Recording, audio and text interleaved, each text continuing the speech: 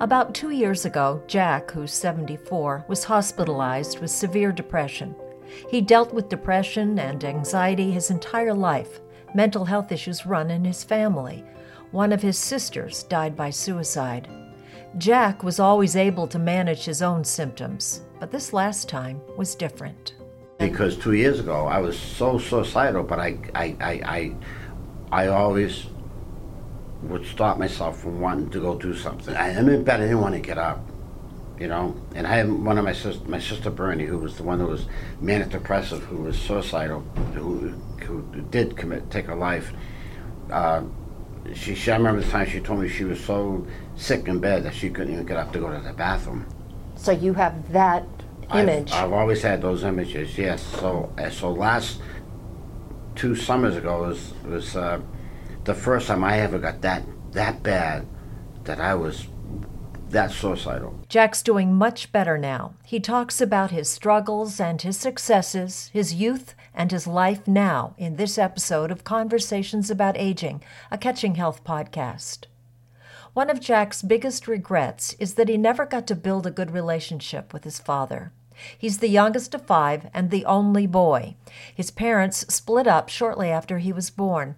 Jack says he came to realize that he had some misconceptions about his father, but by the time he thought about getting to know him better, his father died. He says his sisters helped him gain some understanding. They were old enough to have my father around the house, so I often wondered what he was like. When I started asking my sisters, I said, "Daddy, no, he never hit us. He was great." And I started feeling, oh my God, I had it all wrong. So that's a loss in your childhood to know. Oh yeah, I always felt the absence of a father. And not just the absence, but you're talking about you had a different notion of who he was. Oh, absolutely, right. So that's one of the questions that I usually ask later on is, if you had the chance to go back in time and do something over, what would it be? Would it be to get to know your father better? Oh, much better, yeah. See, unfortunately, when the times I felt that he was reaching out for me, I rebuffed him and vice versa. Now we would have, before he passed away, let me try to be brief about this. He was gone from my life, and then he'd come back when I was at the end of my freshman year. He was still shipping out, so he'd be at home, then he'd be gone for long trips. And as he got older, I think it was about 50 when he came back into my life, the way I figured it out, judging by the dates. And I was 15 or so, and he was 50, And it was like the old bull coming in and the young bull meeting the old bull, So there's a lesson in this story for other people, I think. I mean, you talk about 2 bulls, but you talk about being stubborn, having preconceived notions. So if you were to talk to your younger self, it would be to ease up a little bit, maybe forgive him. You've forgiven him now. I had to forgive myself because I had it all wrong. I thought he terrorized the family and all this stuff, and I found out, no, he didn't. It was just he and my mother fought. They didn't hurt my sisters at all. And I was just a baby, by the time they split up, so it certainly wasn't going to hurt me. And I had it wrong. So did you ever get to know him at all? Never got to know him to talk about any of that stuff. And it was mostly, we just really didn't have a healthy relationship between us. Jack's dad died of a massive heart attack at the age of 50. Had he lived longer, he thinks maybe they could have patched things up. His relationship with his mother was also not always great, but when she developed Alzheimer's disease, he put his house up for rent and moved in with her for a couple of years just to take care of her. How was that? I loved doing it for her. In fact, it was one of the greatest things I did was to be able to take care of my mother in her time of need. It was rough. And the longer it went on, the harder it got because the worse she got. Jack's mother died in 1993.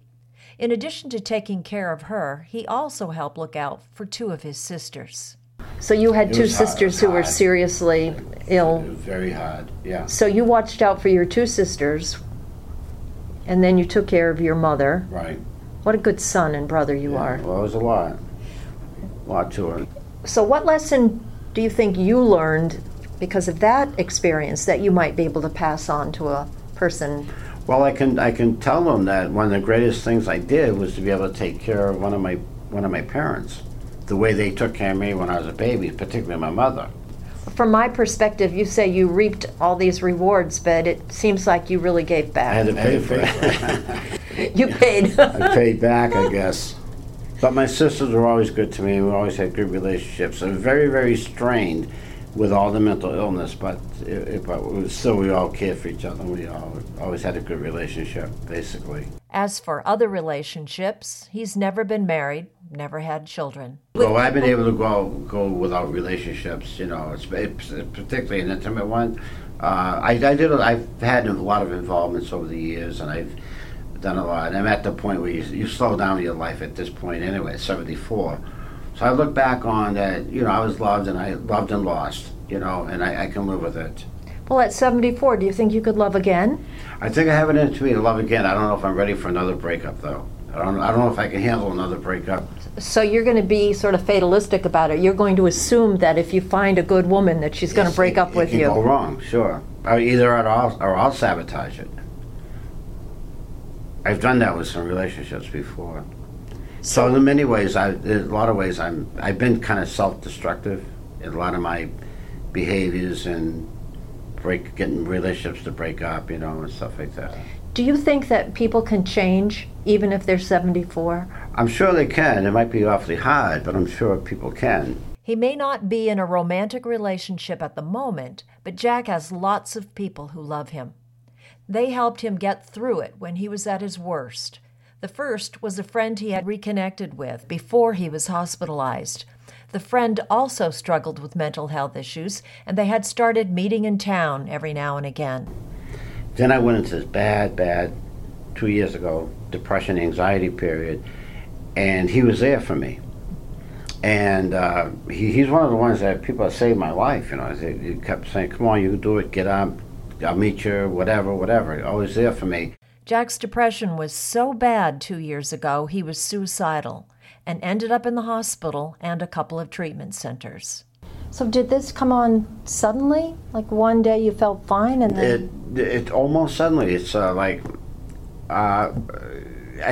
dealt with all kinds of things that I could feel down about, but nothing that led to a severe depression or major depression.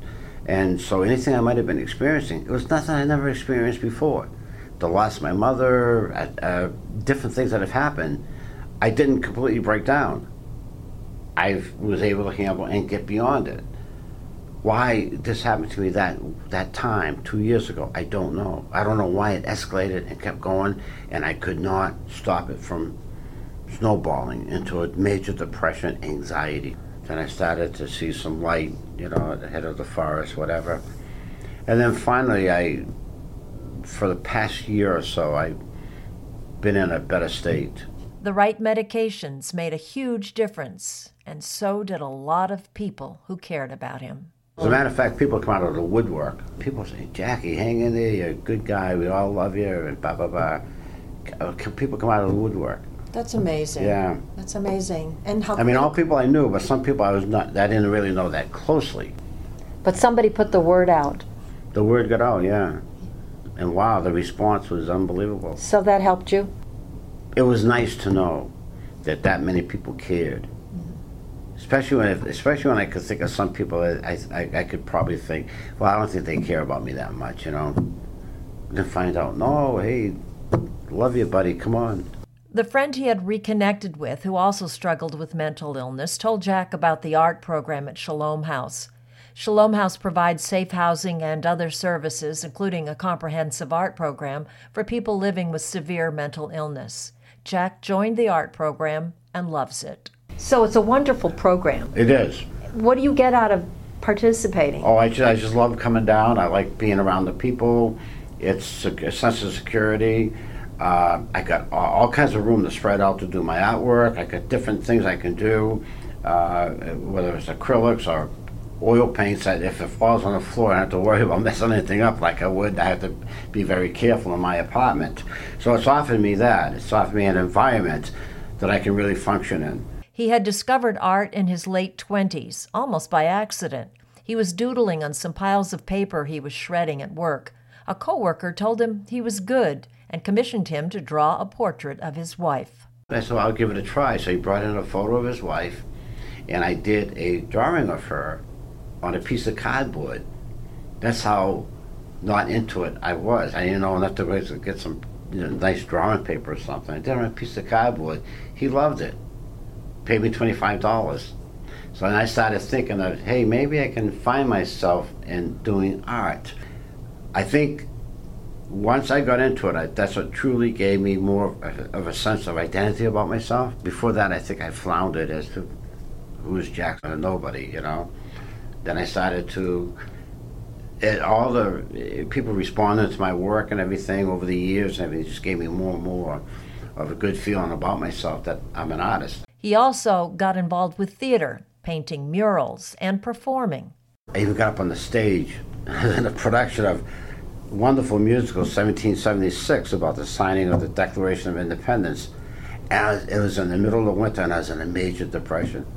But you got up on stage? Got up on the stage, got through it. Wow. Always pulling myself up by the bootstraps to get through it. So you have resilience, Jack. You do. You have resilience. I try to give myself credit for that. It's one of the things that I have tried to fight things off, such as the anxiety, depression. I gave up drinking, I gave up smoking. I quit years ago, before that in '69. Quit drinking in '84.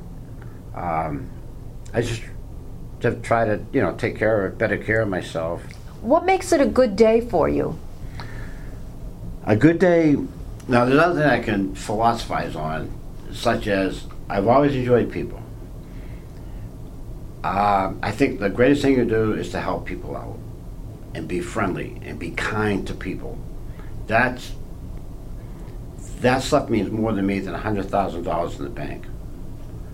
Then on top of that, the joy of live theater, movies, good books, all the stuff you hear about, all the cultural things, And in my particular case, the fact that I can draw and paint. And all that stuff added up contributes to me having good feelings about life and what I can do and how I do things, how I participate with life. Many times there's times I want to get out of the way of the world, don't get me wrong, but there's things that keeps me in there is the enjoyment of people, having really good friends, family, being healthy so you can do those things that you want to do. Knowing how much he liked being with people, his friends suggested that he join a group called HOPE, which stands for Healing a Person's Exceptional. Once again, just like the art project, I have a place to go Wednesday and Thursday nights to meet up with people that I can feel safe with. Like I said in that interview, I can feel safe with them, meeting up with them and talking about issues, etc. And I feel really comfortable being able to come down to the art project and do artwork and participate with other people. So is there anything that I have not asked you and you're thinking, why isn't she asking me this? No, not really. I think you're asking all the important questions. Here's your last chance to give any advice to anybody about anything. The only thing I can say is try to stay healthy and try to keep involved in things. Try to live your life to the fullest as best you can. That's good. Yeah. Does it feel okay? Yeah. All right. You've been listening to Conversations About Aging, a Catching Health podcast. I'm Diane Atwood. To hear more conversations about aging and to read my blog posts on health and wellness, visit catchinghealth.com. This podcast was made possible by our sponsors, Avita of Stroudwater, a memory care facility, and Stroudwater Lodge, an assisted living community, both in Westbrook, Maine. You'll find out more about them at northbridgecos.com. A shout out to Smith Atwood Video Services for editing the podcast. See what else they have to offer at smithatwood.com. And I'd like to thank Tom Muser for his support. He's director of the Center for Excellence in Aging and Health at the University of New England. Tom will be using some of the interviews for research on aging issues in Maine.